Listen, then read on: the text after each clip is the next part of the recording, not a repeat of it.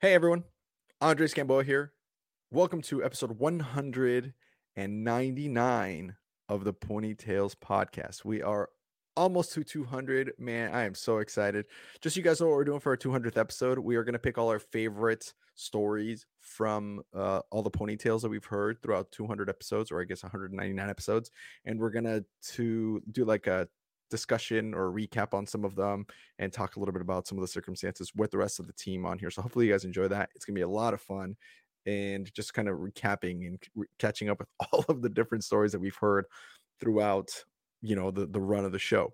If this is your first time and you don't know what the heck this is about, what the heck is Ponytails, well, I'll give you a quick rundown. Basically, we interview people who sold books and I guess now educational systems for a company called Southwestern Advantage. Now, the company's been around since 1860 something, so literally over 150 years, and it recruits college kids to go do this job where they sell these books to families who might need some help with homework or help the kids get to college or help the kids learn how to read.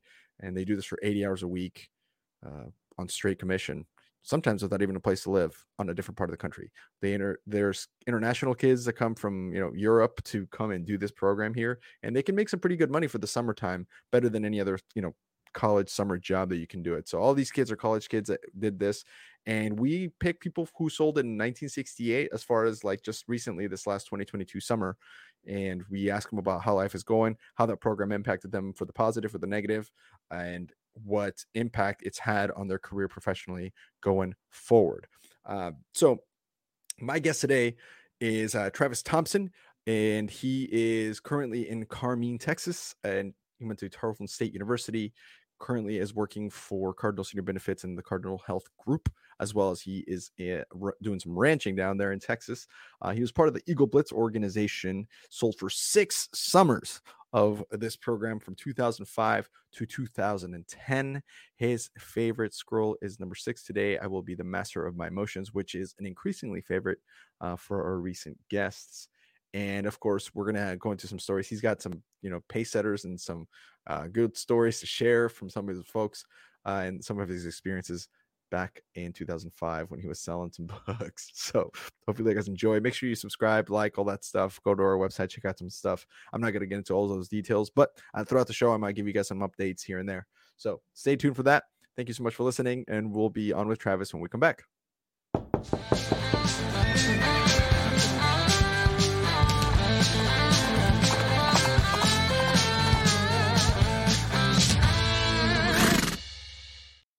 Welcome, sir. Welcome. Hello. Man, Pedro, Quentin, Nick have all said you have to have Travis Thompson on your show, man. And I've been saying, yeah, let's do it. So it's arrived. We are here. Welcome on, man. Good to meet special. You. Just a lot of stories, I guess, from all those guys. Good. I'm excited to hear some cool, some funny, some fun dirt. You drinking some beer? I got some whiskey in here. Somebody made me this mug. Check it out. Well, that's pretty cool. That's you. Yeah. I need one myself. Well, not of you, but I need one of myself. That's pretty well, if you want one of me, dude, you can totally have one. Let's dig in. Of course, we love having Cardinal people on the show, not only because you guys are partners of our show and we appreciate and love that we're able to contribute to you growing the alumni network and being able to connect people to a really cool career opportunity. But I just like hearing the perspective of people who are doing some kick-ass stuff and how they're doing it, because a lot of the times that we've had people from Cardinal specifically, it's really close to how they correlate with Southwestern principles and all the positives of Southwestern and how they can apply them. Absolutely. So let's dig into that. If people don't know, I'll kind of recap a little bit about Cardinal. It's an insurance company, but I would want you to tell me from your perspective and your words what it means to you and what Cardinal is to begin with. Sure. Well, I guess first of all, thanks for having me on. I've been listening to this for a little while now, and thought about, it would be kind of cool to be on this thing, somebody kind of relive some stories and I don't know, maybe spill some dirt on some of my really good friends that I still work with to this day. And I will say that's the coolest part about all of this is I still to this day work with one of my best friends, Nick Dale, and of course, Quentin. We've been working together since we first started selling books, and then Pedro came along in '09, which I've got some stories about that too. So it's really cool that all these years later we do still work together. I often like to tease every single person at Cardinal that they should be thankful that they have a job, because if it weren't for me, they wouldn't. And it's a joke, of course, but the reason I say it is because I recruited Nick, and he was actually my fraternity brother in college over at Tarleton. He was, even though he's like a year older than me, he was one of my little brothers in the fraternity. And I can save the story for how I recruited him a little bit later, but I do often like to tease, but also, pat myself on the back and be like, none of y'all would have a job if I'd never recruited Nick. So you're welcome. That's absolutely right. Hey, that's correct, man. I had to start somewhere, right? There's You whoever did. recruited the first, somebody was selling books door to door in 1868 or whatever, and then someone had to go to them and been like, "Hey, you should do this with me." And whoever that was, That's right. we're all here because of them. So it makes sense. It makes sense That's that right. you're saying that. Yeah. And also on that note too, I always like to say that, I don't think Pedro would have been nearly as, I guess, ambitious these days if I hadn't recruited the rookie that pushed him to do so well, his first summer. So, I'm Jessica, gonna take you all the recruited credit. Jessica? No. Micah Degtop, actually, she was the number one rookie in the company that summer, Pedro's first summer, and he was chasing her all summer long. So I also like to tease. Not only did I recruit Nick, I also recruited and trained the rookie that beat Pedro, that led to ultimately his extremely high level of ambitiousness. Yeah, So I mean, you know what? You change company history right there. Is what that means. Right. That's right. all thanks to you. I love it. Yeah. What got you? So you recruited Nick Dale into Cardinal, Southwestern. But he got you into Cardinal. So he started. Is that how it went? It was he paid you the favor back. Is that what happened? Well, so I guess I'll start with that because since we're going to talk a little bit about Cardinal first, when I left books in 2010, I went and worked for, like a lot of people did, went and worked with Family Heritage selling cancer insurance, door to door. And Nick and I were doing that together. He had already started. He left the summer, and I went ahead and did one more summer.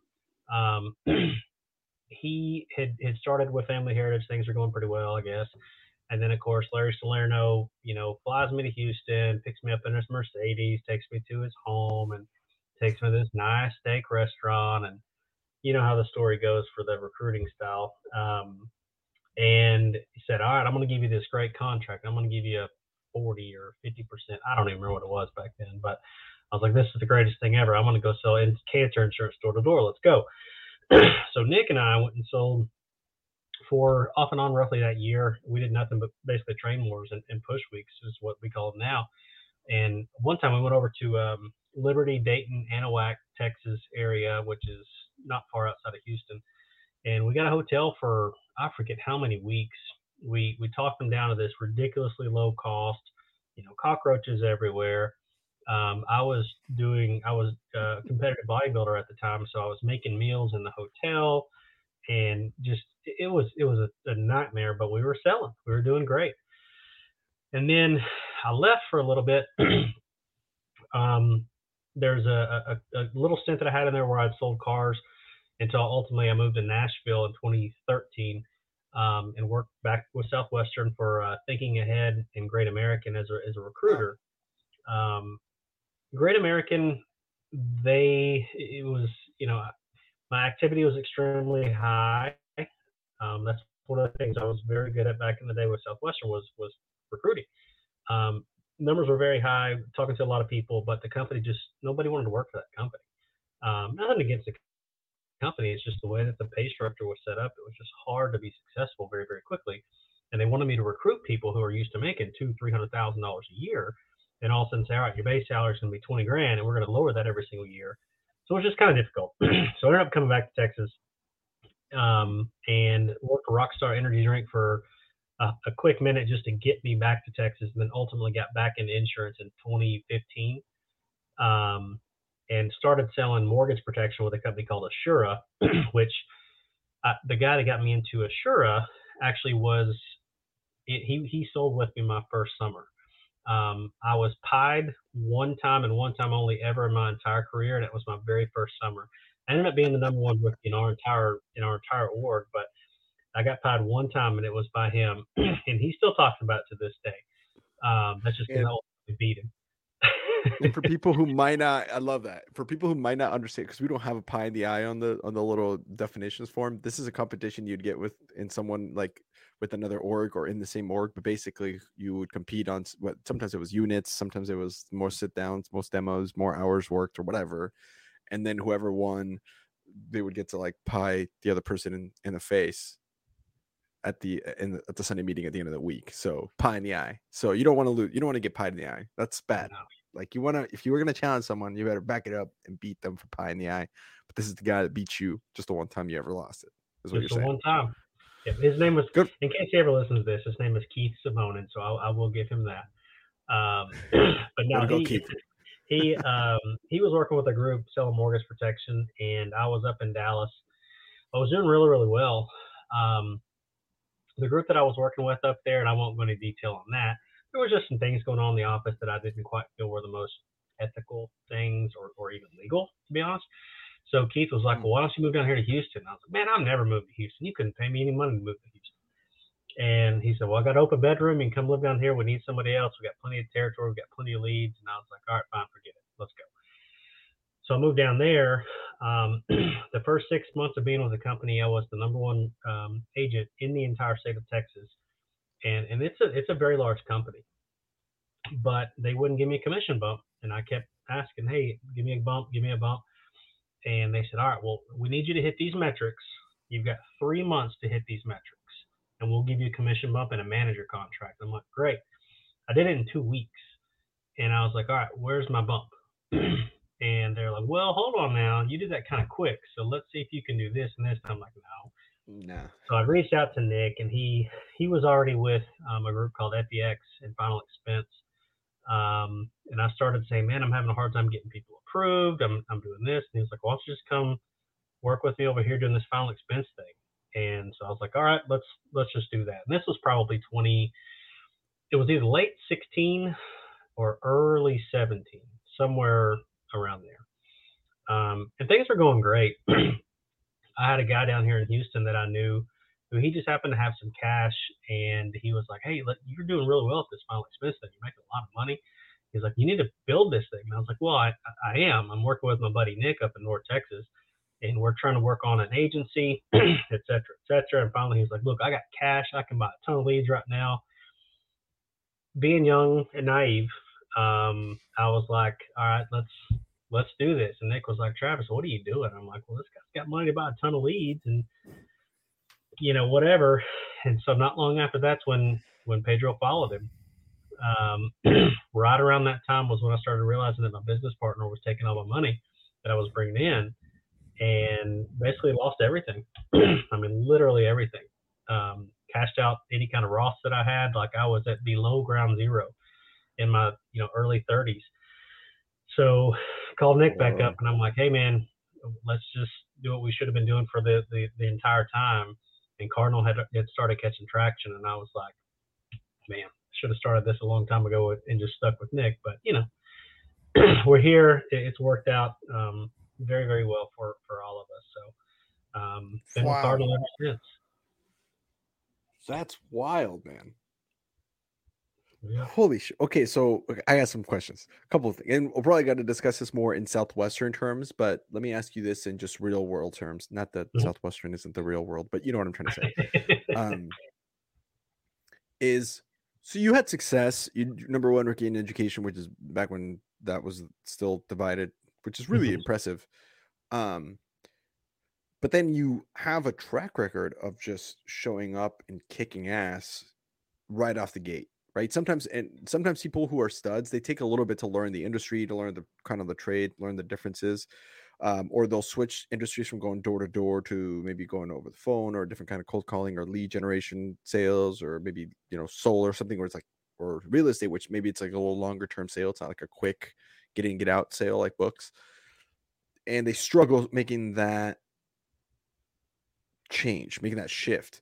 Mhm. How, like in your mind, because you seem to just get there, get off the hot start, get off the gates quick. That's a unique ability for some people.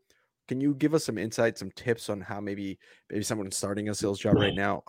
What's like your mentality? How do you approach it? What's your perspective on how to get off to a hot start when you start something new like that? Absolutely. That and that's I remember thinking back, because I mean, essentially I've been in direct sales since 2005, and still to this day since I started selling books. Um, One of the things that I learned a long time ago, because I didn't come from much. I mean, I was raised by a single mom.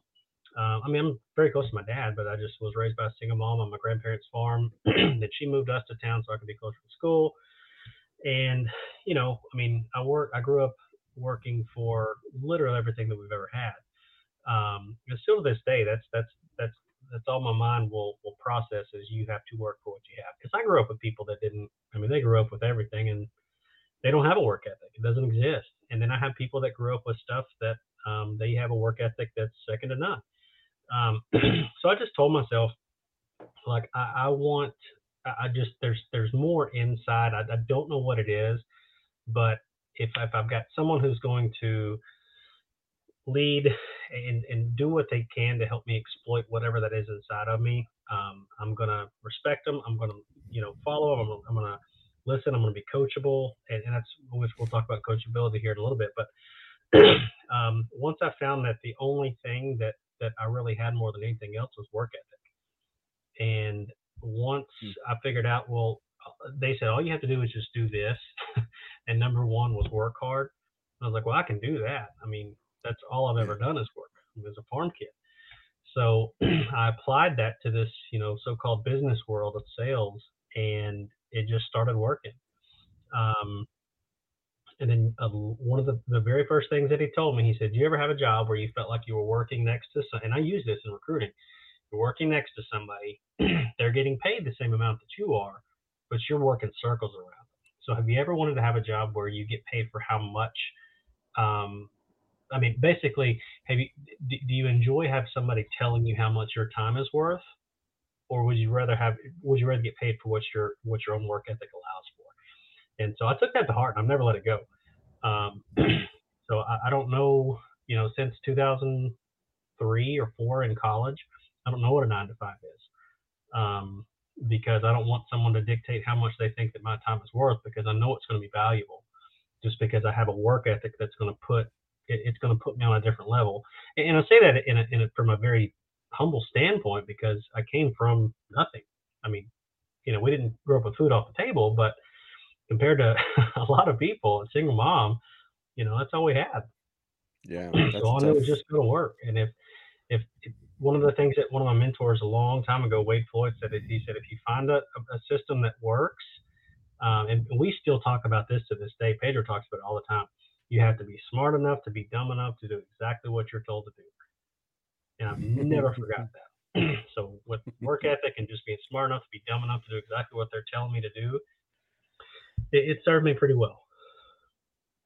Damn, that's good. So essentially, it goes back to work hard, study hard, be coachable. Yeah, In a lot of ways, because in the study hard part sounds like it's also key because you're working hard, but there is a way to work hard without working smart, which sometimes people burn out that way.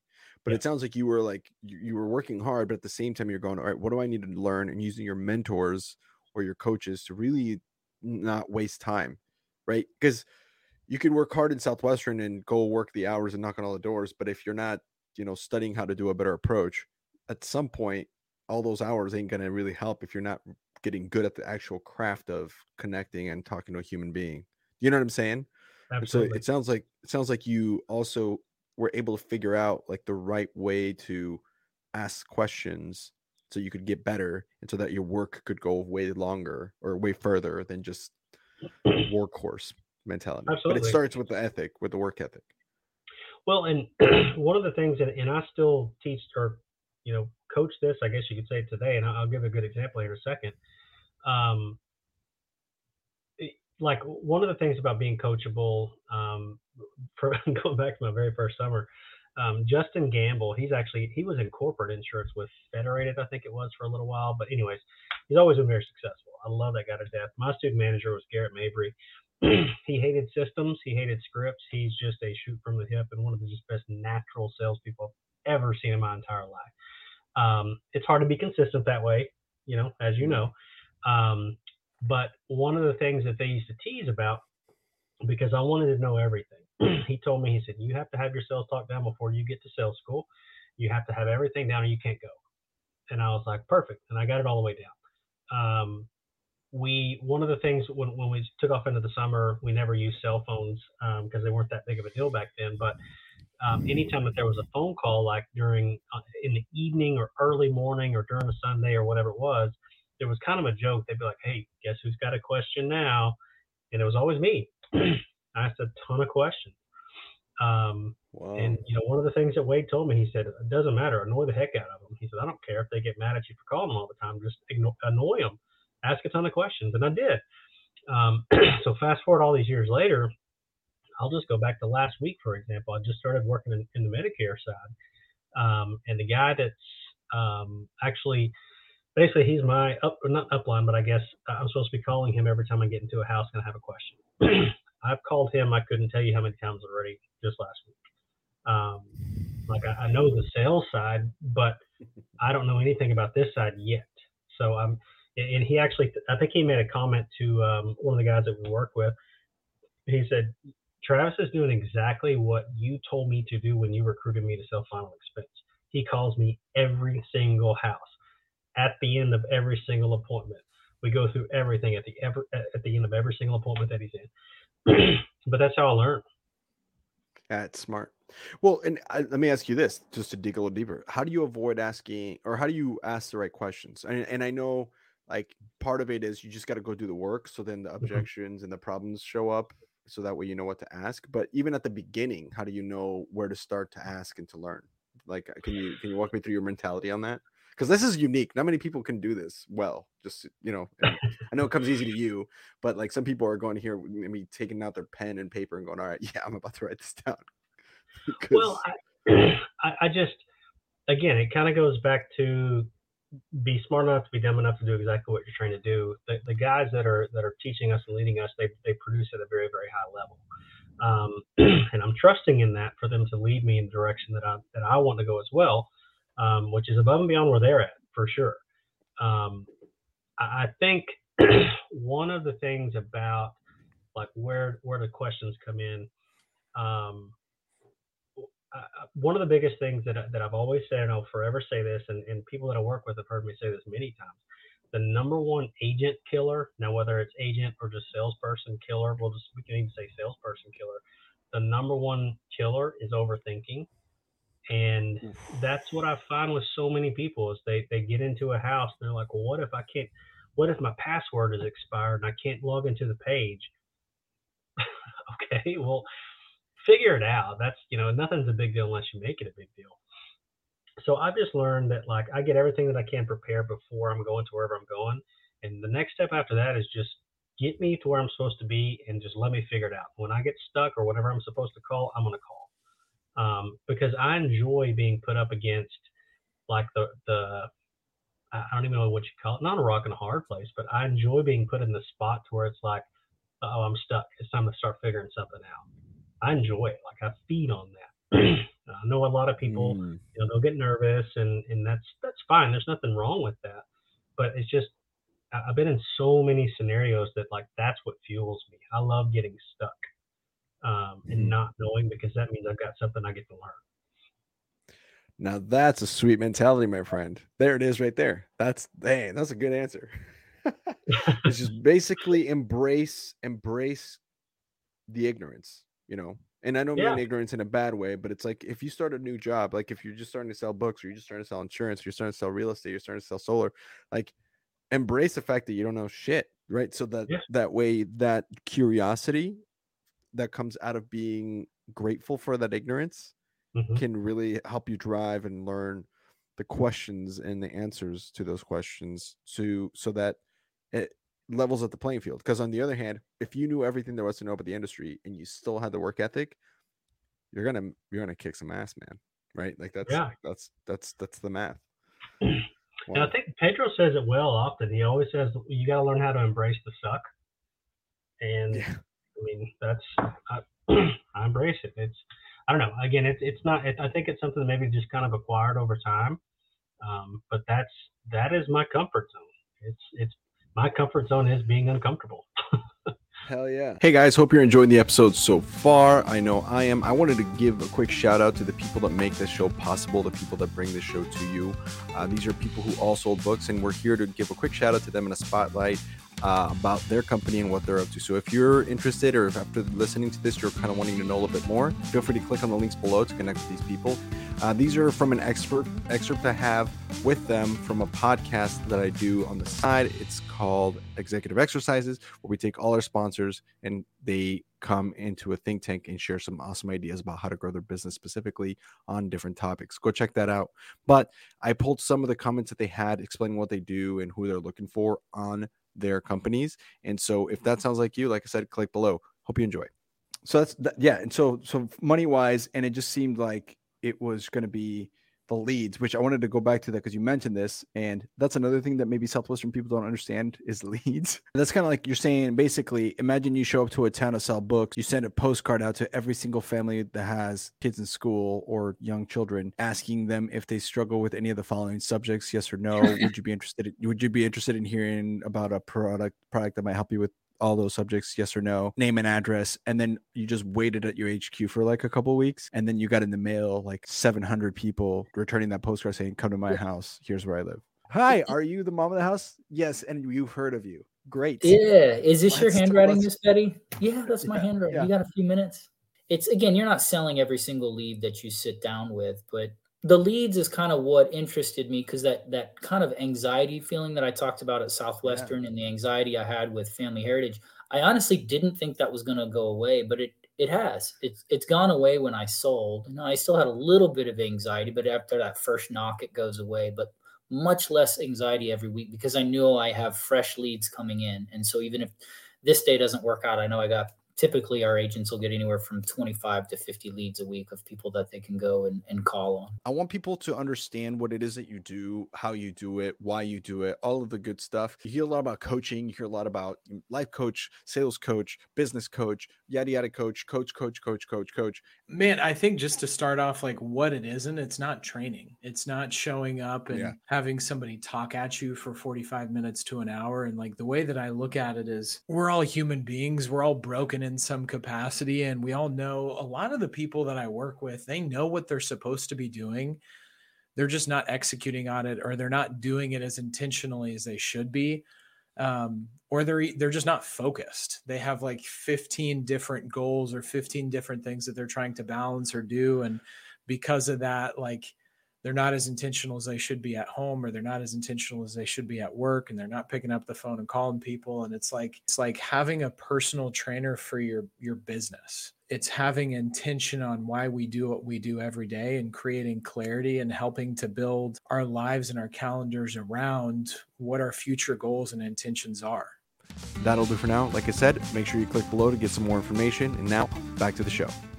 So let me ask you this. So what happens when you, on the other end, like, right? So maybe it's summer number 6 for you, or in this case, you've been in this industry for 6 years. I know you went into health group, so we can go into that a little bit too. But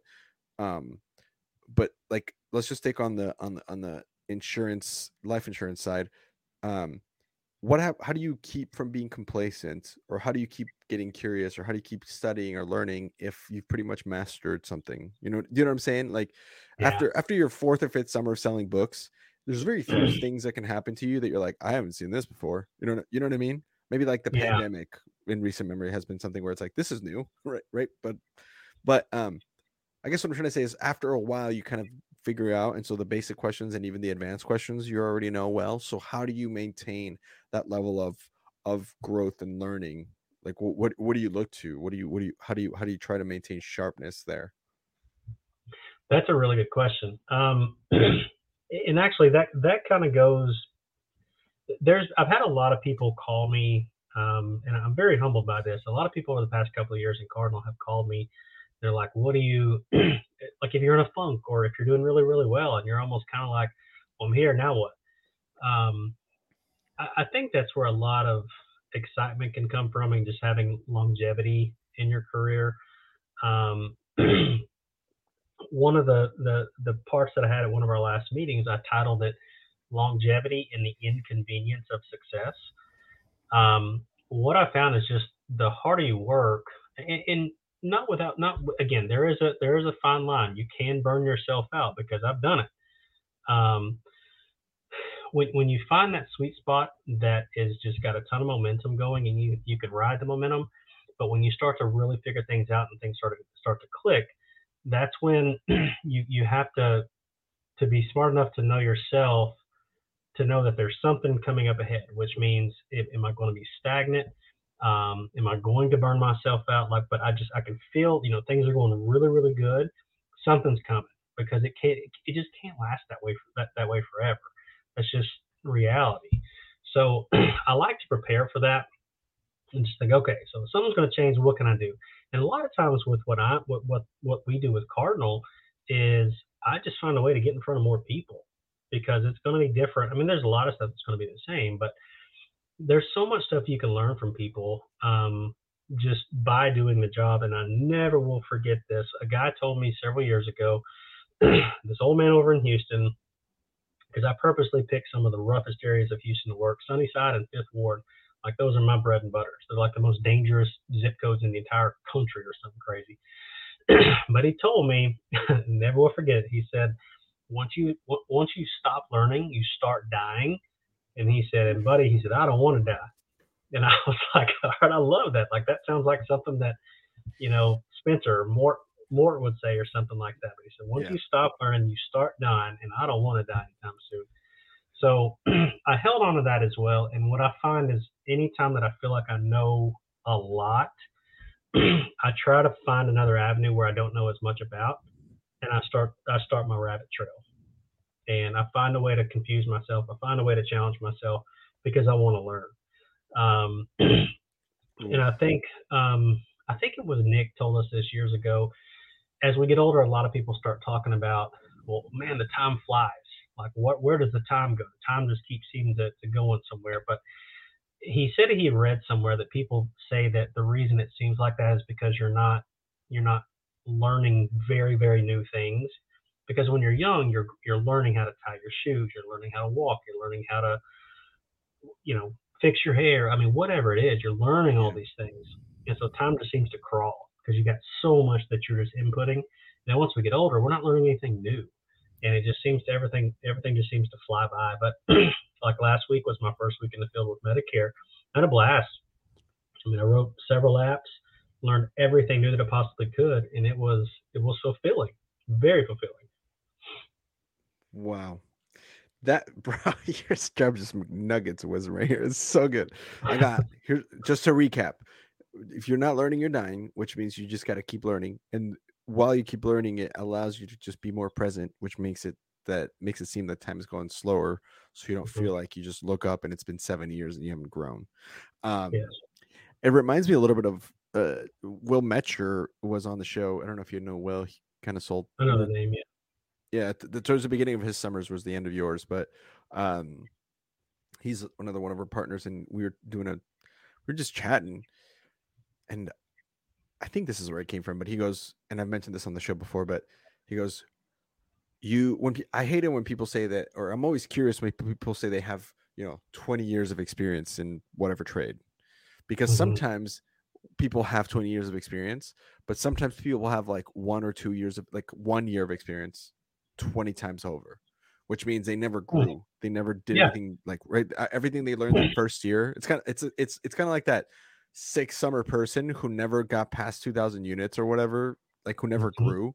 And that's because they just kept doing their first summer over and over, or first or second summer over and over. And they never learned or trained or put themselves in an uncomfortable position to learn how to close better, or their second approach, or do their intro better, or that's right. So what you're speaking to is, you, for example, you've been doing Cardinal for 6 years. So right, 17, 20, late 7 or early 17 or late 16. So about 6 or 7 years.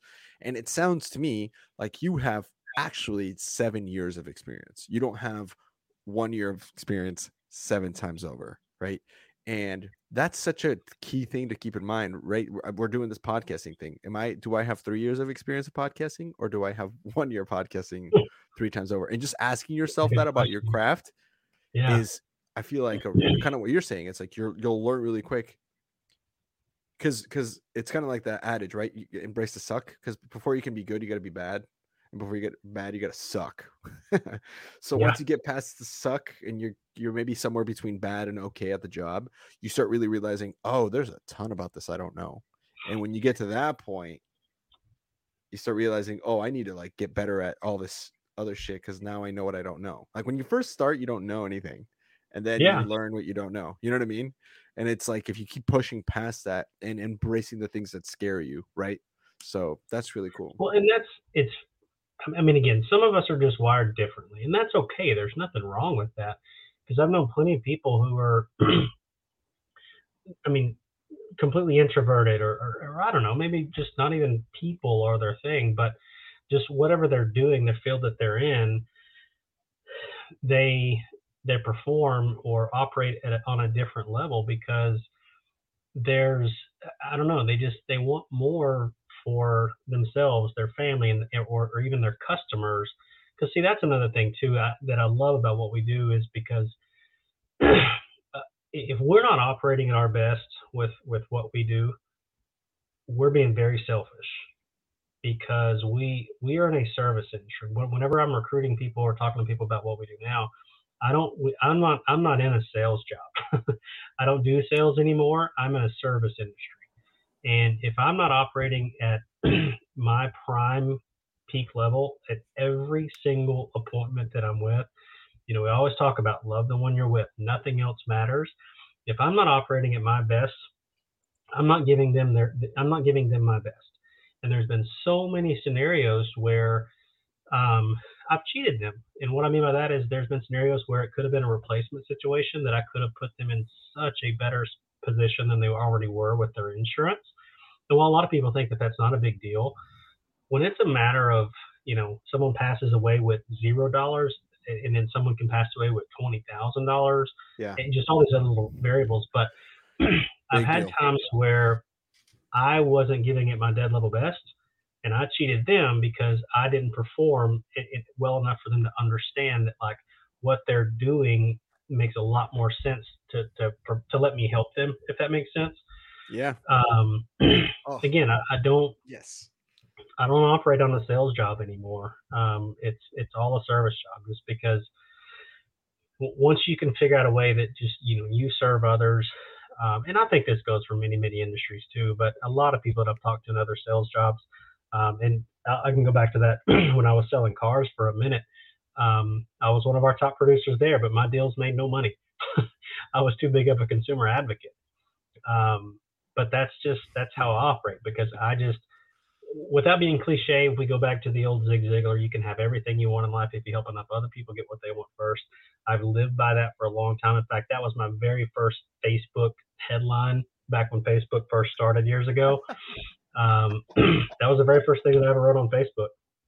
But I live by it, and I just know that, and again, this sounds super cliche, super cheesy, but it's just the honest to goodness truth how I operate. If you just focus on putting other people's needs first before yours, it'll be fine. It's going to work out in your favor. Damn it, dude. That was so good. Well, guys, this has been episode 199. Thank you for listening. Oh man, so good, bro.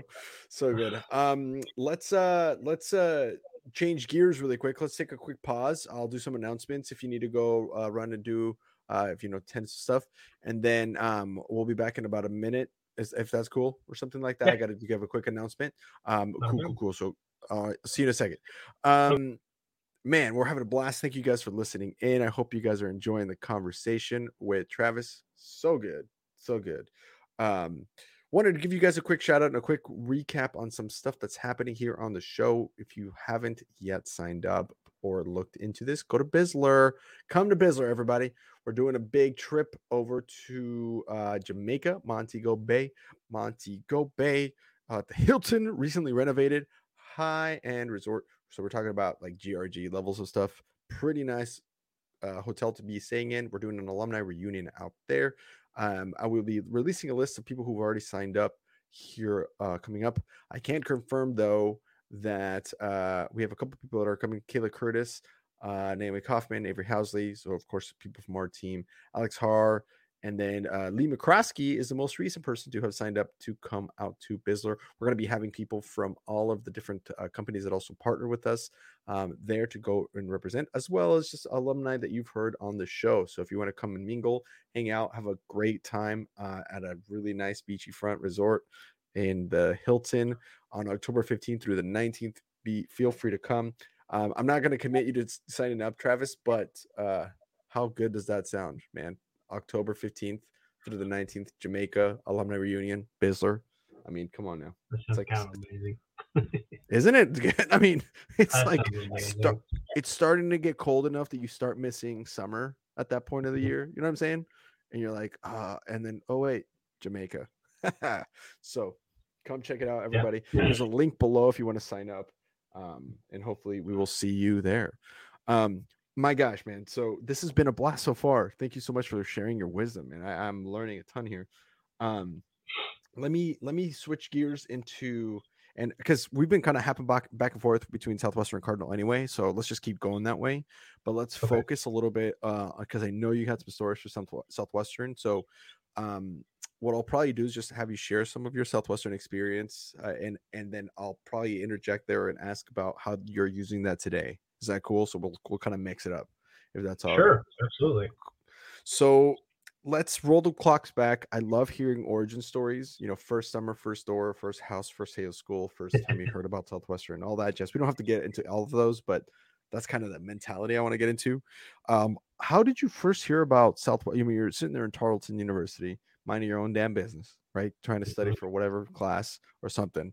How did you first hear about this? What was it like for you to get into this whole program in the first place? Man, I one of my fraternity brothers, because I originally went to college, I wanted to be a vet. And, you know, growing up on a farm, we were ostrich farmers. And my very first job was at a... Wait, I'm so sorry to just derail this right away. Ostrich farmers? I've never heard of that before. Yeah, we raised ostriches. It was Can you give pretty me awesome. Like the top 3 fun facts about ostriches that people don't know? I need.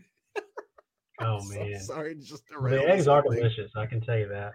We grew up on them. I mean, they would feed a whole family. Just one of them would. We had the primary breeders we had. We named them Bonnie and Clyde. And man, they're mean. They're just there's nothing cool about them. They're mean, and they make really good looking boots and belts, and that's about it. No way. So hang on. So you had Bonnie and Clyde. They'd make eggs. You'd raise those ostriches and then sell them to go make boots. What they did after the fact, I really don't ever know. We just we were told that there was a little demand, so we had incubators in our barn, and we would have just tons of little chicks in there. And then they would go from the incubator room into this other little room that my granddaddy had built, and they'd have a little doggy door looking thing, but they could go outside, and then eventually they were outside and they could be sold. But like we used to have, we took like 2 12-foot PVC pipes and had to then like glue them together, just water pipe, and then took a gallon milk jug, cut it in half, and duct taped it to the end of it. So whenever they would lay an egg, we'd stick that through the fence to grab it and scoop it and bring it back, because you could not go out and get it. They would attack you. And mean, right? I watched Jumanji 2. And I found out from the little nugget of wisdom they travel in packs and they're not nice. Yeah, they're very mean. They will tear you apart. So we had to get the eggs out. So we would scoop it with a PVC pipe and a milk jug. Okay, so I want to keep talking about ostriches. I'm so sorry. We're about to talk about Southwestern. Nobody's in 199 episodes. Nobody's been like, I used to raise ostriches. Like that's funny. Okay, so I was just in Colombia over the winter, or January, and have you heard of Pablo Escobar? Do you know who Pablo Escobar is? Okay, yeah. So everybody's watched Narcos at this point, but he had a farm, right? And he was so rich that he got bored and he didn't know what the fuck to do with his money. So he basically got animals that weren't native to Colombia and had them come and shipped over, right? So rhinos, zebras, they don't live, and then he brought them over. But some of them were ostriches. Where I'm going with the story is that Pablo died, or was murdered or whatever. And his farm was still like out there. And so all these animals like reproduced, because that's what animals do. They eat shit and reproduce. And there's zebras and rhinos. It's actually a problem in Colombia. But my wife and I just went there, and they turned what used to be his estate, where he had his hacienda. It's called Hacienda Nápoles, and you can go there. It's like a touristy area now. And you can go there, and like we stayed at the hotel. You just drive up by the pass, and it's like a water park / drive-through. It's kind of like a Jurassic Park drive-through adventure. So you take your car, you drive right through, and you can stop at the water parks and all this stuff. But we saw ostriches, and so there was people like taking pictures with ostriches, and in my head I'm like, that's sketchy, because that like they were taking selfies, like where my mic is right here. They were like taking like next. I don't know why these ostriches weren't being mean, but in my head I was so confused, because I'm like, these things could like kill you, or like they could just get pissed at you and just like start chopping at you. It's like a big mean bird. It's not it's not a nice thing. And okay, so just wanted to fill in with that story. But now the eggs, how big are these eggs? Like my head, size of my head, to feed a whole family? No, not quite that big. I mean, they're nothing's quite that big. I get it. No, they're bigger than a grapefruit. But like what we used to do, because I mean, I was raised by an older generation. My grandparents were really old when I was growing up. So Granddaddy, he would drill a hole in the side of them, and we'd get the egg out, and he would dry it out, clean it out, dry it out, and then build these little easel things that you could set it on. And they were I don't know if you ever heard of Shriners. No. Where they're Shriners all over the country. They wear these fez hats. But anyways, part of like the Masons, like the Grand Masons and all them. Sure. So what they would do is Grandmommy, she would paint little farm scenes on the side of the eggs, and she would sell them or give them away or whatever. So it'd be a multi-purpose deal. So we'd be able to eat, and she would turn them into little somethings that she could paint on and sell. It was pretty cool. I mean, I was pretty young during a lot of that, but man, it was an experience. Like it was, I can remember many times we'd have to, in the middle of the night, have the vet come out because an egg would get stuck or something like that. In fact, the same vet that we had from when I was a baby was my very first job. That's who I actually went to work for. So it was pretty cool. Okay, so sorry, back to the story. So you're sitting in Tarleton, you're starting to be a vet, you're looking up vet stuff, and you sit down with someone, and how did you get approached by it? Well, the reason I couldn't be a vet is because, and this is, I'm just giving the story too, is I actually decided that before I got to Tarleton. That was my intentional plan was to be a vet. And I was working at the vet, and then a friend of mine brought in a friend of mine's mom brought in their dogs. One time she brought in one of the dogs that I grew up with. And she said, Travis, we got to put this dog to sleep. I just can't go in there. Do you mind being in there since, the dog knows you? And I was like, yeah, sure. And I never will forget it. I was holding on to the dog. The dog was looking at me. He does this thing, and all of a sudden the eyes close, and he falls over the side of my arm, holding it. And from that point forward, I was like, I can't be a vet. Can't do it. It's hard, man. I can't do it. Call me a sissy, call me whatever you want.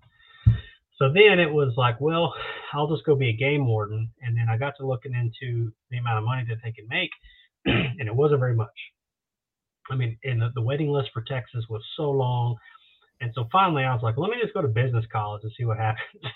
Because Granddaddy always said, he's like, oh, don't do any of this ranch and farm stuff. He said, you got to go get a business degree. And so I was like, all right, well, let me just do that then. And in 2005, so Garrett Mabry, actually it was Jack Clark. I don't know if you've heard his name a time or two. Yeah, we've had Jack on here. Okay, I figured Jack Clark the third. Yeah. Yep, Jack the third. We used the buggy huggy just the other day, the thing that he invented. He's a stud. Jack's Jack. cool. Yeah. Oh yeah, he's awesome. Actually, his stepdad was one of my first recruits ever a couple years ago in Cardinal. Nice. Yeah. The network at work. Oh man, it was amazing. But no, Jack's first summer, when he was number one in the company, number two was Garrett Mabry, which was my fraternity brother and really good friend, but he also recruited me to sell books. He came back and he told me about this book thing, and he was like, man, I made, this much money. He made a lot of what we used to call errors in judgment, that was a thing we learned from Brian Ross. He made an error in judgment, went and bought a Mercedes, and we went to the book field. I was like, man, he bought a Benz after the summer. I was like, my first pickup was like, I don't know, a couple $100 probably. So let me do this. And I went and sold. Had a really, really good first summer, but the very next summer was obviously when I came back and recruited Nick after that, which I'll tell that story. But just a fraternity brother. And then Justin Gamble, he was in a different fraternity. He was the one that recruited Garrett. So a lot of fraternity stuff that went on there at Tarleton. And so you're sitting there during your first interview, and they're like, tell me about a time you've done something hard. And you're like, dude, have you tried to get an ostrich to lay an egg? And you were like, all right, you're in. So man, go ahead. No, my first kind of interview, there was two parts to it. Or two reasons that kind of told me I need to do this, other than Garrett buying the Mercedes. Love him to death still to this day, and I owe a lot of where I am today to him. But Wade Floyd, he was, the DSM at that time, and I just remember thinking, this guy is successful. Like, he's such a nerd. And I was like, all right, if this guy can do this and be successful, I know that I've got no problem. So this that guy was never worked with ostriches, and he did never. Yeah, he didn't do any of that crap. And the other thing was, and I don't even know if she knows this, but there's a girl, we actually have the same birthday. Her name is Caitlin Warren. She's a stud athlete at Tarleton. She sold one summer. She was in one of the first interview meetings, and she was just smoking hot, tall blonde. And I was like, she's going to do this too?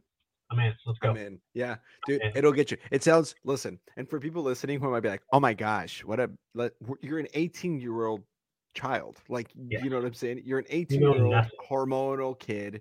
You know nothing about life. And some pretty girl comes in and tells you can become, you can go make all this money, and I did this and I can teach you. Yeah, you're going to pay attention. I'm sorry. Might sound weird to some people. In 2023, you got to be careful when you say this kind of stuff. But honestly, no judgment. Like, it's I get it. You're sitting there in 2005, you're 18, you come from a farm, you're used to seeing ostriches laying eggs, and this cute girl comes and says, hey, I'm going to do this. You want to come?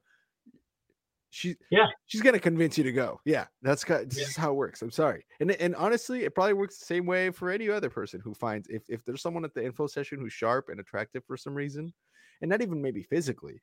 Sometimes you could be, for me, I was sitting at my info session, and it wasn't just that the people who were presenting all seemed to be pretty. They all like carried themselves in a way that I'm like, what the? Yeah. They have something that I don't have. Yes. That I want. And it's sharp and it's attractive. And that's okay. It's totally okay to want to be part of something because of that. And so I get what you're saying, man. Like, one, if this guy could do it, I could do it. And two, pretty people or attractive people, for whatever physical or mental attractiveness people do this, I want to be like that. I'm in. Let's go. I get it. I get you. Yep. Hey guys, hope you're enjoying the episode so far. I know I am. I wanted to give a quick shout out to the people that make this show possible, the people that bring this show to you. These are people who all sold books, and we're here to give a quick shout out to them in the spotlight about their company and what they're up to. So if you're interested, or if after listening to this you're kind of wanting to know a little bit more, feel free to click on the links below to connect with these people. These are from an excerpt I have with them from a podcast that I do on the side. It's called Executive Exercises, where we take all our sponsors and they come into a think tank and share some awesome ideas about how to grow their business specifically on different topics. Go check that out. But I pulled some of the comments that they had explaining what they do and who they're looking for on their companies. And so if that sounds like you, like I said, click below. Hope you enjoy. That's okay. And actually, and this is good to, I had Nick kind of explain this a little bit too, but it's because I've been in the insurance industry before. For people who are listening, like, how do you make 115% commission? The way I explain it to people is the insurance companies we represent. So we're a broker. All these companies we work with, they know they're not really going to be making any money off the sales that I make for the first several years. but they don't care about that. They know these clients are going to be on the books for 10, 15, 20, 25 years. So they know they're going to make money over the long haul. And so part of the reason agents are able to make so much is there's all these companies out here, and they're all competing for the broker's business, because these companies don't actually have their own in-house sales force. They have independent contractors. And so if their compensation or their commission levels that they offer aren't competitive, I'm not going to place any business with them. Hello, off schedule moment. Wanted to tell you about Southwestern Real Estate. They're 99% drama free, only 99, not 99.9. So it's a bit spicy, kind of like this episode. Anyway, they will learn you to kick ass at real estate. So make sure you guys click the link below, get in touch with them. Okay, back to work. Bye. That'll do for now. Like I said, make sure you click below to get some more information. And now back to the show. Did you find out later on? I always ask this. Sometimes it's a no, or this isn't. Some people can't relate to this. Which is, if this is you, that's cool. But did you ever find a different, like a bigger, more reason? Like some people go, I went for the money to start, but then afterwards, I found out that I really needed to grow as a person, or I needed to challenge myself. Or did you ever have any of that kind of realization as you were prepping to go for that first time? It's funny. In the very, very beginning, not really. It was more. Because heck, when I went to my first interview, I had a ponytail, like long hair. I mean, it was, I had my hair up in a ponytail. I was hungover. I was barely getting around. They were just saying, you can make a lot of money. You can make a lot of money. I'm like, that sounds great. And initially that's what it was, because I never really knew that I had a level of ambition, because all I knew was work. Just go to work and you'll be fine. That's all I ever do. It's only money. You can always make more. That was just kind of the ranch hand, farmhand way of life. Like, it's to run out, you got to go to work and make more. Quentin Roberts would probably completely disagree with something like that, because he still probably has the first dollar that he ever made. Quentin's a special character. Yes, he's a goon. Special, yeah, I get you. Special version. So anyways, a lot of it was like, I need to start proving more to my mom, more to my dad. My grandparents were still alive at the time, and I was like, I want to prove something to them, to my granddaddy, and I want to dedicate this summer to him. And just a lot of these little things that I didn't even realize just slowly started to compound, and all of a sudden, just before the summer got there, it started I started kind of realizing, maybe I'm actually meant to live more to this life than what I initially thought, which again, that's part of growing up. And I felt like it started happening a lot sooner around that time frame than maybe it did for some of my friends. And I'm not saying I ever actually grew up quicker than them, but I started finally finding a purpose. Yeah. And I just always said, I want to be able to provide for my own family, like my mom, provide for her the best I can someday. And just, provide for my family better than possibly that I grew up, which that's what every parent wants anyways. But those whys, when I first started, I really didn't have one. It was just a little bit of money, pretty girl. This guy was kind of a nerd, and I can do it. My fraternity brother, he's cool, so he got a Mercedes. I'm going to go do it too. It was all just about being a part of something. And then really quickly, it turned into a lot more than that. And that's brilliant to realize early on. And a lot of people do end up finding that, but really curious about what you said there. It's about wanting to prove something to other people. Mm-hmm. And that's so interesting to me, for the people that go out and sell books and then they find out that it's hard once they're out in the field. It's like, where have you been? They've told you the whole time this is going to be the hardest thing you've done in a long time, maybe ever. Yeah. Right. Like, and which is why you want to go do it. Right. The people, like, if you realize that right quick, that this is going to be tough and you're going to have to prove yourself to you and to your fam, or whoever you want to, whoever needs to know this about you or wants to know this about you, besides yourself too, it's going to be challenging. And it was, mm-hmm. and it is, it's a tough thing, man. Selling books door to door it's hard. So I get that. You get out to sales school. Where'd you go that first summer?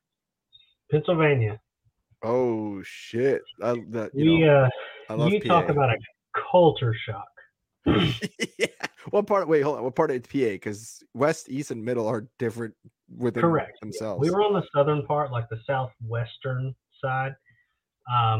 It was called Dunbar. Southwest. Oh yeah. Dunbar, very, very backwoods, very poor. Dude. A lot Amish. of old steel workers. There was a lot of Amish out there too. Oh yeah. We didn't have a place to live the first 3 weeks of the summer. And I Nice. think, you know, I owe a lot of my mindset to my student manager, because he just the whole, you know, persona about nothing's a big deal unless you make it a big deal, or don't think, just work. You know, all these little things that we say all the time, like this is what he just instilled into me from the very beginning. And we didn't have a place to live. We still knocked on doors, but he was like, okay, this is part of the deal. Now it's time to go to work, and we'll find a place to live while we're working. I'm like, all right, that's how it's supposed to be. And he's like, oh, but by the way, don't tell your mom. Tell her we got a place to stay. And I'm like, okay, cool, fair enough. So we stayed at this place that a group called Teens for Christ had put us up at. It was an abandoned YMCA. It had been abandoned since the 80s. There was a little bit of running water down in the boiler room, like down these long old stairs. And then take every horror movie that has to do with like a swimming pool, a locker room, showers, a big ballroom looking thing. Take every horror movie you've ever seen, and this was this place. And that's where we lived. And to take a shower, we bought a 10-foot water hose and a bar of soap and a spray nozzle. We went down in the boiler room. One person held the water hose, one person held the flashlight, and then the other person would wash. And it was freezing cold water. We didn't have hot water. We didn't have a heater. The only thing that worked was this little light that would work from time to time. So we had to buy this little plug-in heater that we could run from across the street from the fire station. We took a shower at the fire station. We'd go in there, we'd lock ourselves in at night, and we'd lock ourselves in another room, and we would sleep side by side. It was me, Sean Jackson, which he lives in Houston now, and then Garrett Mabry, my student manager. But we slept next to each other right there for the first 3 weeks of the summer, because we didn't have a place to live. Then I was selling, and I came across this one lady that I sold books to, and I asked her, hey, you know, we're here for the summer, any place we can stay? She's actually, my friend across the street's got that big old house, just her and her son, and a dog named Peanut. And I still remember this. So I went and knocked on the door, and she's like, yeah, I'll put y'all up, you know, put y'all here. So that's where we ended up staying for the rest of the summer. But yeah, wonderful Pennsylvania. HQ. So that's a good HQ. I do have another story about that one, but we can hold on to that one for just a second. Sure, it's your comment. It's your show. I just ask you questions. You tell us your stories, man. It's your experience. Well, I guess real quick, then I'll just throw it in there, because I was also so brainwashed. Like, I'm talking drink the Kool-Aid. I did not drink during the summer, period. Now, if you hit Sizzler, you got to have like a Corona or something. And that's cool. We didn't do that. That's a good move. We didn't drink, period. Like, I'm talking Kool-Aid, and which is crazy, because that's all me and Garrett basically ever did back in college. And then one night towards the end of the summer, a few of us, after Saturday, it was after a Saturday getting close to delivery week, we went to a local bar, and I'd had a fake ID, and we had a few drinks, and we came back home. Next morning, I couldn't find my student manager anywhere. And I'm like, what the hell? I was like, where's Garrett? He was upstairs in bed with the host mom. No. So, yeah. And I was like, well, could have been a good summer. They were cuddling. For all we know. They were cuddling. Yeah, he was reading her the books. He was reading the books. Bedtime stories. Yeah. We'll have Garrett on here to confirm that later on. Oh, yeah. If he's still around. That's a good HQ story. I can't believe that wasn't a ponytail. But honestly, book goggles are real, you know. Oh, they are real. Very real. And it's vicious. It's not good. It's not good. Way worse than any kind of beer goggle that I've ever had. I can tell you that. Oh my gosh. It is so true. I've had beer goggles, and I'm like, wow, this is crazy. And then when you have both, but again, I didn't drink in the summer. I mean, it was the Kool-Aid all the time, but towards the latter part of my career, you throw back a couple. And by the way, if you're listening, if you're first year, do not drink. Go get your 30 demos and keep listening to some good advanced sales that can come out of this. But if you're your sixth summer, you're 24 years old, and it's like, September after all the first year's gone home, crack a couple. It's not a big deal. No, my first 3 or 4 summers, I mean, I could probably count on one hand the times that I actually did drink. Yeah. And I mean, but I did well. I just, I never got off schedule. I just did what I was coached to do, and Fair enough. I love it. I love that. That's awesome. My third summer, I was way off schedule. So, and I drank. So it's my first summer. It was great. Never once was I off schedule. By my third summer, oh man, had a lot of fun. That's dope, man. I love that. So Pennsylvania, we're chilling there. Now, did you have a summer where you had like a strong start, slow finish, strong start? Like, how did that first summer go for you? Because I mean, I know you ended up being number 1, right? But like, what was that path? Some people just got off to a hard start and just nobody ever caught him. Some people just came out of nowhere and then ended up being number 1.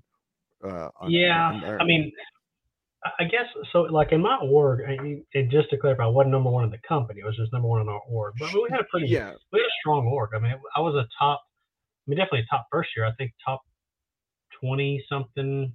I'd have to go back and look, but because 2005 was Leslie Saunier was the number 1 first year. Yeah, we've had her on the show. She's awesome. Yeah, I love Leslie. Makes sense why she was number 1. She kicks ass. Yeah, she's a studette for sure. But no, I don't.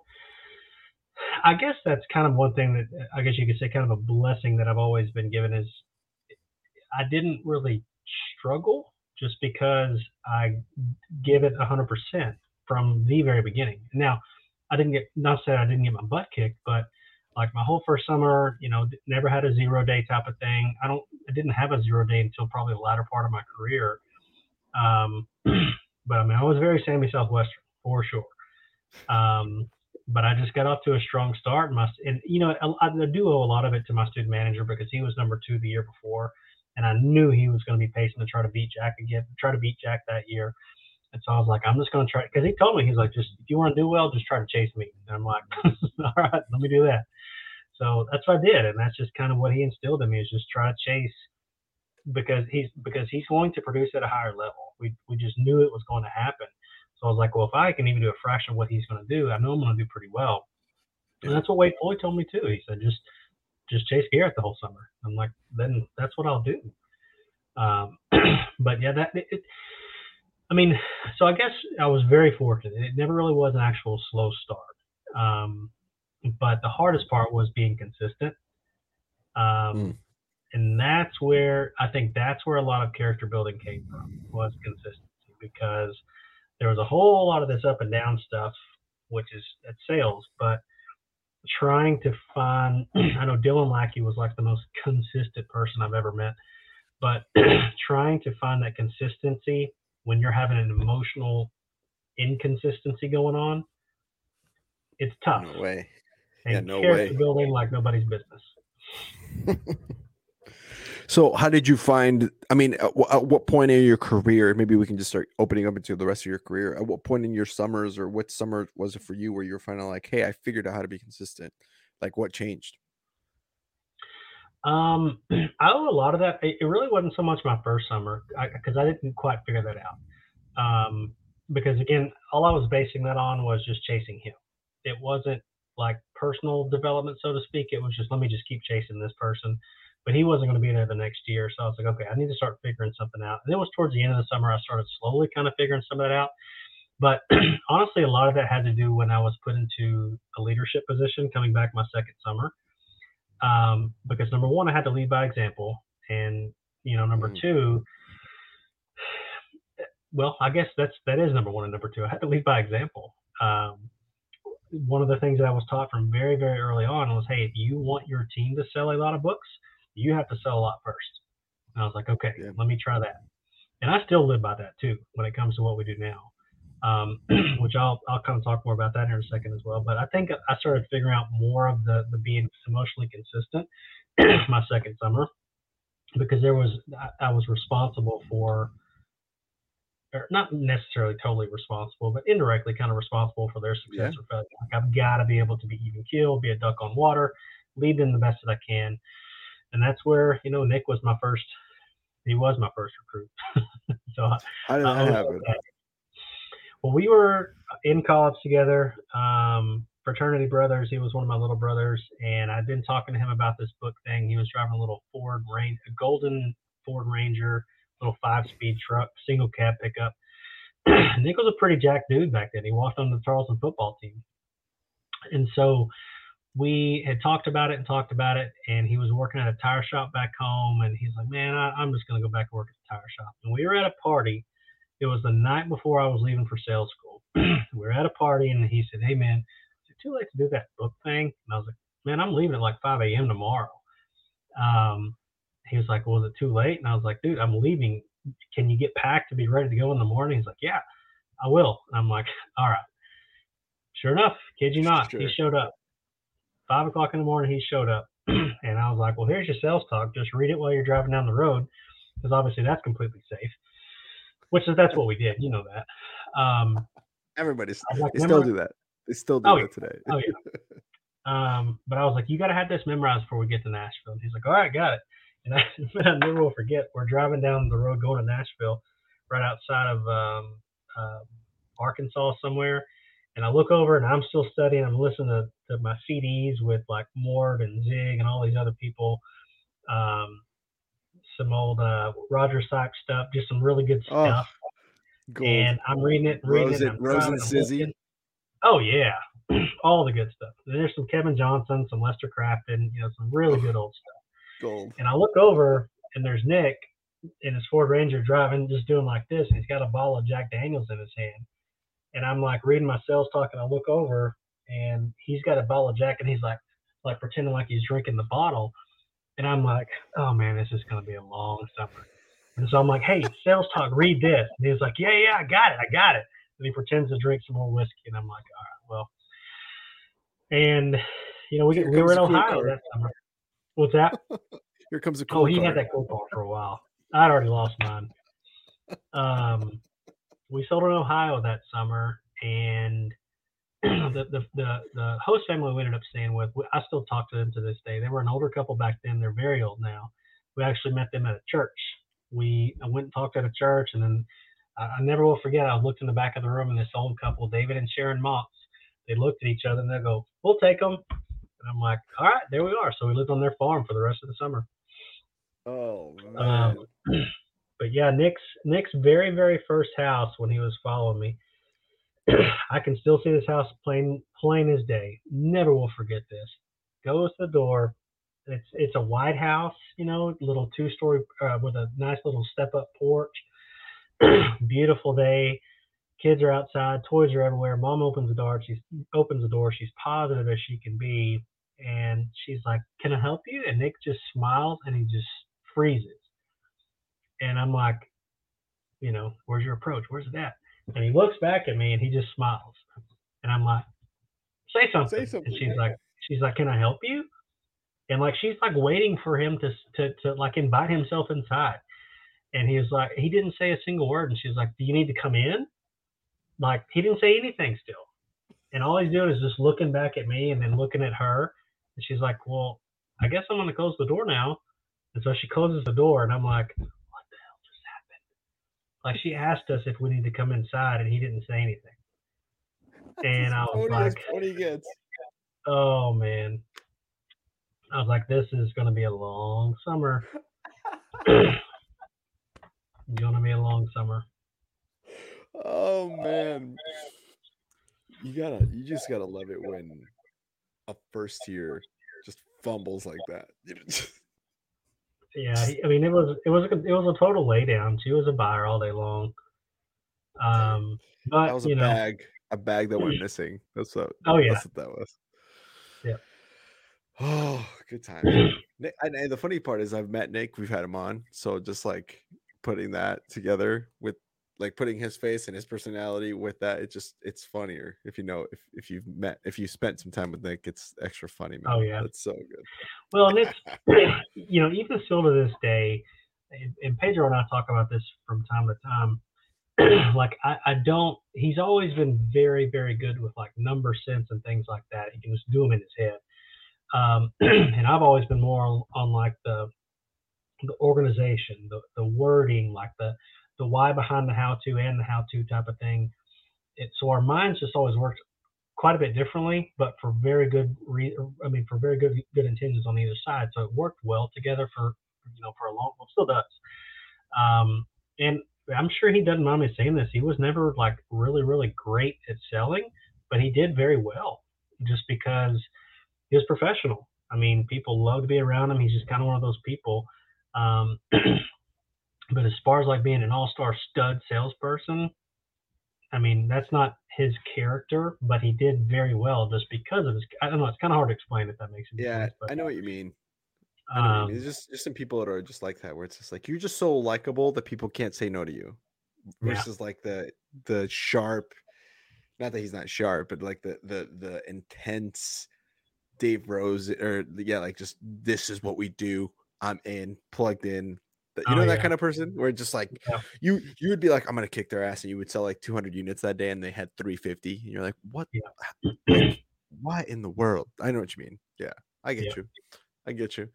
Hey guys, hope you're enjoying the episode so far. I know I am. I wanted to give a quick shout out to the people that make this show possible, the people that bring this show to you. These are people who all sold books, and we're here to give a quick shout out to them in a spotlight about their company and what they're up to. So if you're interested, or if after listening to this, you're kind of wanting to know a little bit more, feel free to click on the links below to connect with these people. These are from an excerpt I have with them from a podcast that I do on the side. It's called Executive Exercises, where we take all our sponsors and they come into a think tank and share some awesome ideas about how to grow their business, specifically on different topics. Go check that out.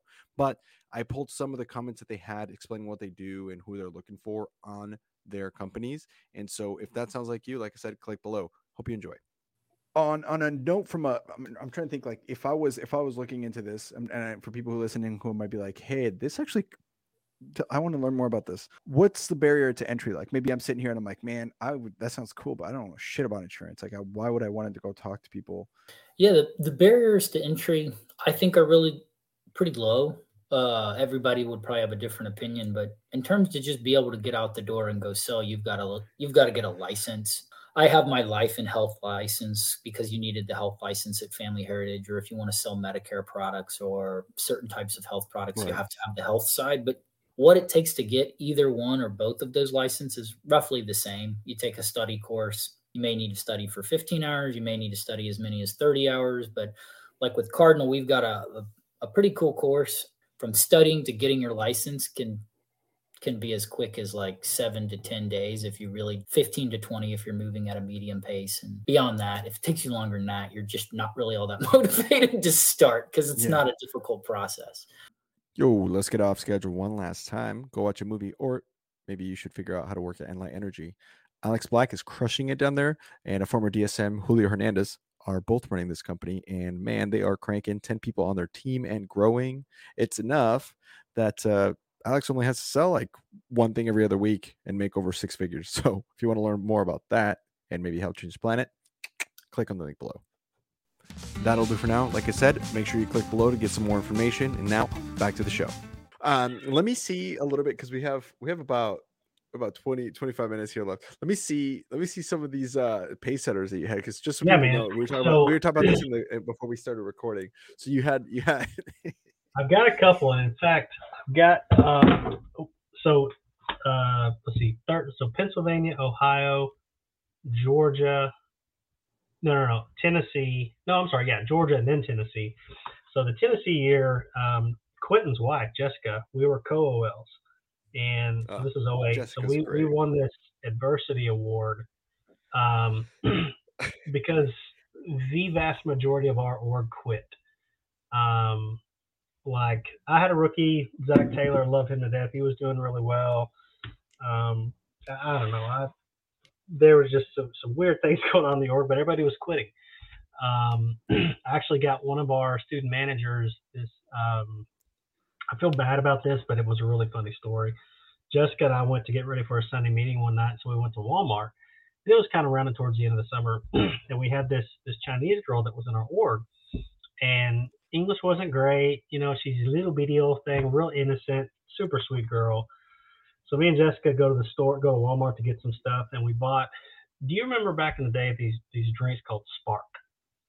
It was an alcoholic energy drink. It sounds familiar. I think I know what you're talking about. A Spark. Yeah. I don't think they make them anymore, but we bought one at the Sunday meeting. Excuse me. I gave one to her. Name was C. So I gave her one of these Sparks, and Jessica was like, "Yeah, let's give it to her and see if she drinks it."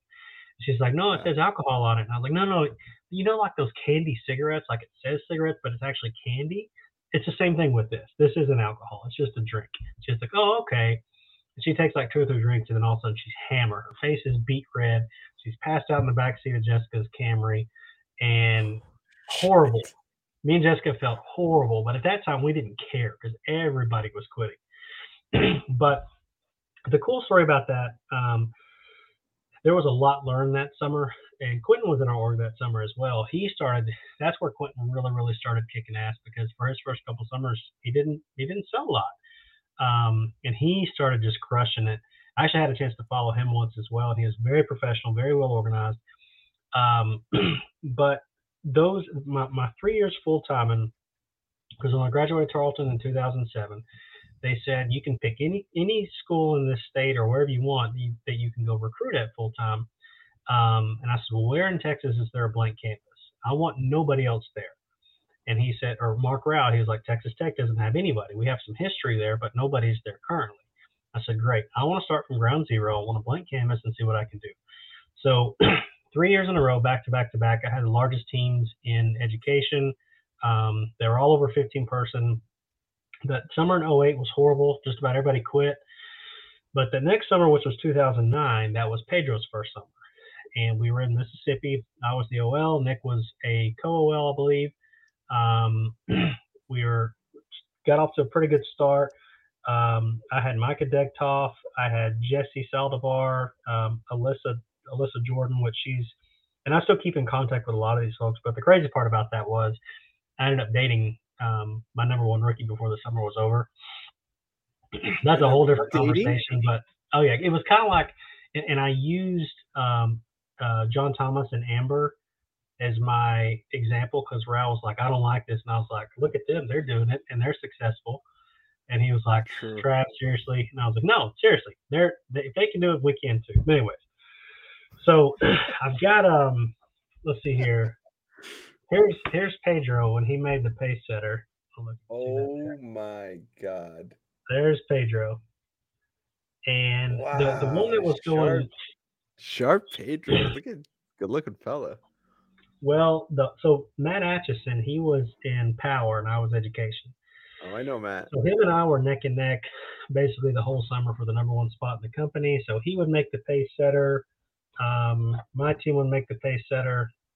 You can see my team there. There's my crew again. There's Alyssa, which was one of mine. And then, of course, another pace setter there. But we ended up having a really good summer, had the number one rookie in the company, the number one team in education, won the GRG trip that year. Quentin went on that trip with me because he had a very, very high producing team as well.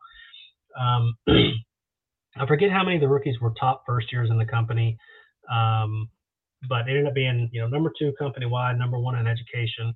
But it was a very good summer. Learned a whole lot that summer.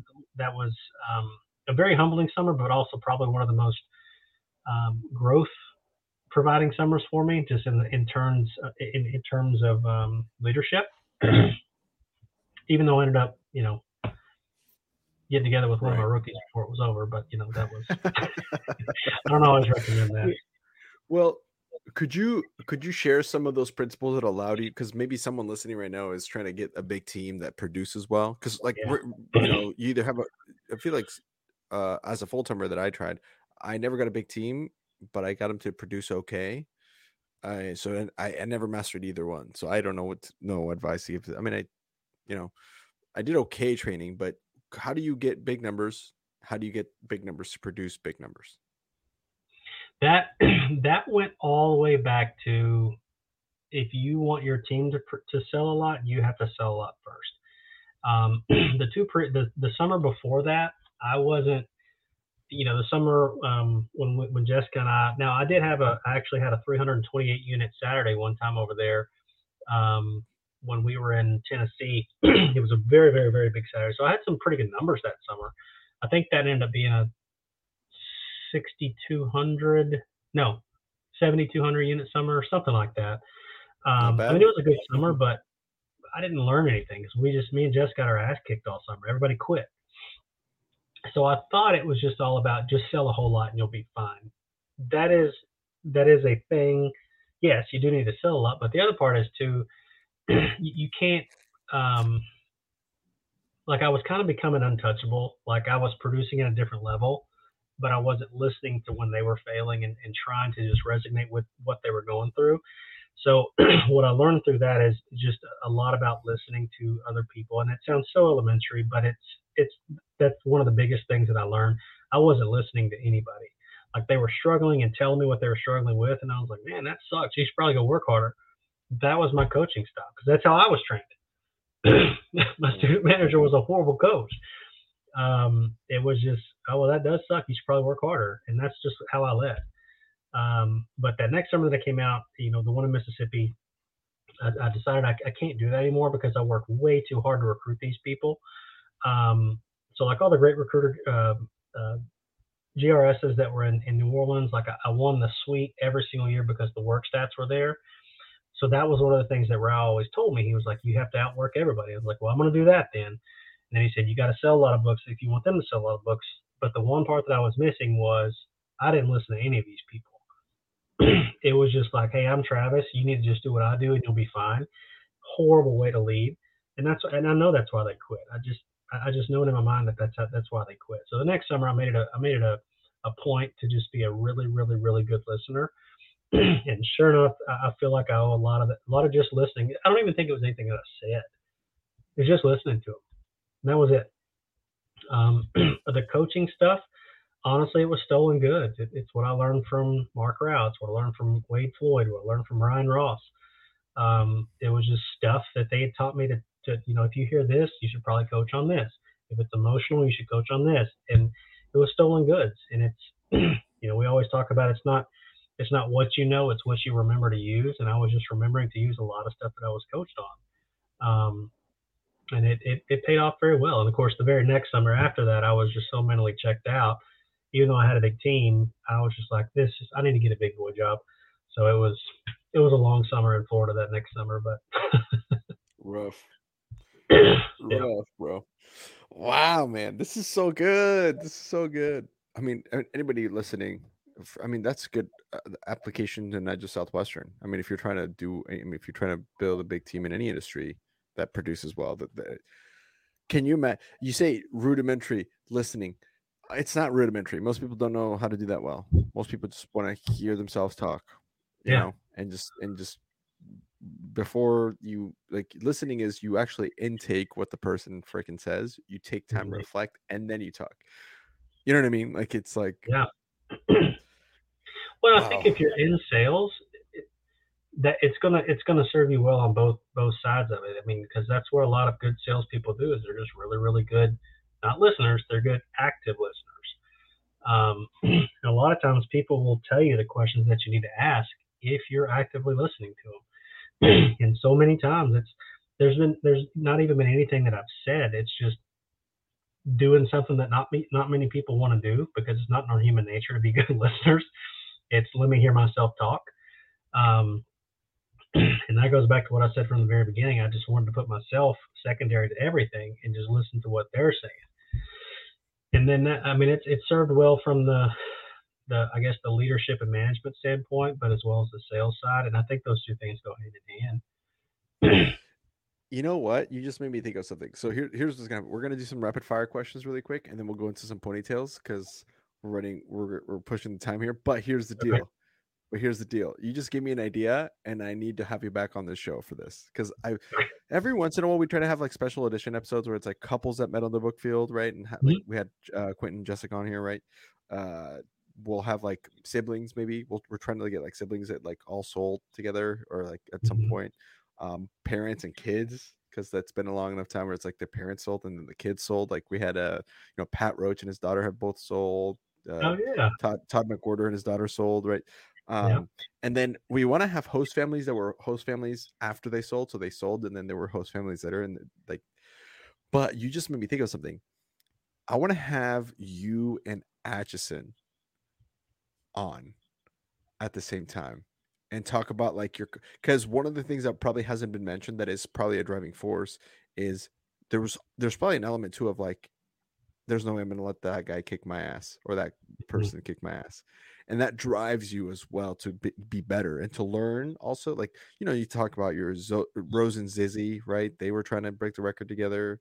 You talk about Brown and Dustin Hillis, right? They had that summer. They were both trying to break the summer together. But then there was like Pedro. When Pedro was kicking ass, there was also, this is after you left, but Pedro and John Stewart were trying to outdo each other in recruiting. And having those two sides of it and just hearing it from your perspectives and how the competition led you and your different philosophies, because I'm sure you guys probably went about things differently and both probably have some really cool things. So I want to invite you. Would you be open to that? To having a absolutely with you Match? Yeah, I've actually got that. In fact, me, him, Quentin, Yanar Severe from Estonia, we were all on that Great Recruiters Getaway in Panama with Dan. Those were really cool time. That was like one of the greatest trips I've ever been on. And I'm not talking Panama City Beach, Florida. I'm talking about Panama. I get it. And awesome, dude. So I have to get you back on with Atch just to like do like a special edition, like recruiting 101, 201, 301 and masterclass, right? About like, and it doesn't have to be specific about recruiting, but it could just be more like about the idea of how to lead, how to manage, how to grow, how to connect with people to help them become the best versions of themselves, because that's something that you both did, right? I mean, for you to produce a team that had so many people in it and that each person did so well, that's Pedro is really good at that too, right? That's a skill that it's a skill that's built on multiple skills working at the same time, right? It's like juggling while being on a unicycle while like, you know, on a tightrope, right? There's several skills that go into that, and just throwing them all into one and then getting them to work together is it probably deserves an episode on its own, right? That to do that. So we're gonna have you back on that. Is that cool? That'd be awesome. Yeah, that would be. Excuse me. That'd be awesome. I'll call Atch and be like, let's do this. Sorry, but what were you saying? No, you're good. Just I remember, man, it was such a cool trip because I think Nebraska was in some sort of championship at that point. And I was like, man, am I going to be on this trip and be rooting for the dang Cornhuskers while I'm like, all right, whatever. Hey, you know what? That's probably the last time we were competing for any sort of trophy. Yeah. No, as a Husker, like that was probably the last time we were doing anything that was worthy of any sort of championship. That would have been, I guess, 2009. I've actually got a book somewhere with a ton of pictures. But no, it reminded me real quick, funny story. Yanar Severe, because when recruiting was going really, really well, they had me speaking at Southwestern a lot, which was really cool. It was a really, really cool thing. The Estonians wanted me to come speak for them about some stuff. And I was talking to Yanar and a couple other people, trying to learn a couple of words, you know, so I could be cool. And we were joking around and said something about, I want to learn how to say hello, but I also want to learn like a bad word, like how do you say dick or something like that. And so when I got in front of them to say hello, I accidentally said the other one. And I basically just said dick in front of all the Estonians and all the DSMs, and everybody was looking at me like, what the fuck is wrong with this guy? And I'm just looking at and he was like, I think it was Yanar. He was just looking at me like, no, that's not the one. I'm like, oh shit. But well, I guess we could say you're kind of bilingual then. We'll just absolutely. Absolutely. Oh man. All right, let's jump into let's jump into some let's do some quick rapid fire questions, the ponytail, and we'll wrap her up. How's that sound? Yeah, and there's one small story that or I guess it's a for me it's a pretty substantial story from very, very, very first day in the book field ever to when COVID hit a couple of years ago. I mean, I can run through that now, or let's just do it. Just screw it. Let's get into that. That sounds way more interesting. Well, it's not even like there's nothing entertaining per se, but it's just it just kind of is a I guess a solid foundational thing that I learned from that very first summer. That a lot of people are like, well, what are we learning? Foundational principle. What are we learning now that we're going to use someday? Type of thing. So very first day of the summer up in Pennsylvania, and I took my truck that I drove up there. I don't even know how the truck made it, but I made it. So very first day, there's this neighborhood that's everybody's vehicles in the summer, right? I parked my truck at this post office, and this is in Dunmore, Pennsylvania. And I started walking down the street, knocking on doors. It was early in the morning, like 7:15, 7:30, something like that. It was kind of chilly outside. And for years, I've had this thing to where I'll all of a sudden break out in hives for no reason. And so one of the things that Brian Ross told us at the very beginning of the summer, if at the end of the summer you can show us your cell phone bill and show that you did not use your phone between the hours of 7:59 a.m. to 9:30 p.m., we'll give you an extra $100 at the end of the summer. And so I was like, $100 to just not use my phone? I am in. In fact, I had a couple of emergencies and I used a pay phone just because I didn't want to use my cell phone. I'm talking, I was sold. So much so that the very first day I started breaking out in hives. And I didn't have an EpiPen, I didn't have an inhaler, I didn't have anything. So I ran back to the post office, and the lady in there, I was like, ma'am, can you call 911? I was like, I'm breaking out in hives. She was like, well, do you not have a phone? And I was like, I can't use my cell phone. And she was like, but you're breaking out in hives, and I can't let you use this phone. And I was like, well, I don't care, I'm not using my phone because I want $100. And I was actually trying to explain to her this while my throat was closing up and my eyes were bugging out. So finally, when I passed out, she calls the ambulance. They take me to the hospital. I wake up, they give me an EpiPen, and I'm like, I don't know what's going to happen. I was like, I can't afford this. I don't have insurance. I don't have this. And I remember thinking, this is a really, really good opportunity to quit. Like, this is perfect. Everybody will understand. I can go home and say I couldn't afford it, and everything just is going to suck.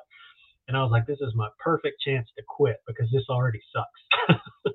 So the nurse lady came back over to me. She said, hey, what did you say you were in town for? And I said, I'm from Texas. I'm selling these kids' books and blah, blah, blah. She's like, the educational kids' books, right? I was like, yes, ma'am. She said, okay, I thought so. She said, I tell you what. She said, we got you a cab on the way over here.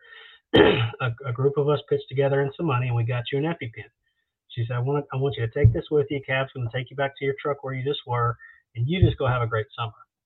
And I was like, huh? She was like, I love the books. She's like, if you find me, I'm buying. And I didn't ask, where do you live? Because I wasn't thinking about that at that point. Sure. So she said, you just go have a great summer. And I was like, crap, now I can't quit. I was like, because she told me to go have a great summer. Yes, basically. No, not basically, she did. So I went back to my territory and I was in tears crying. I was like, I really need to quit because this sucks already.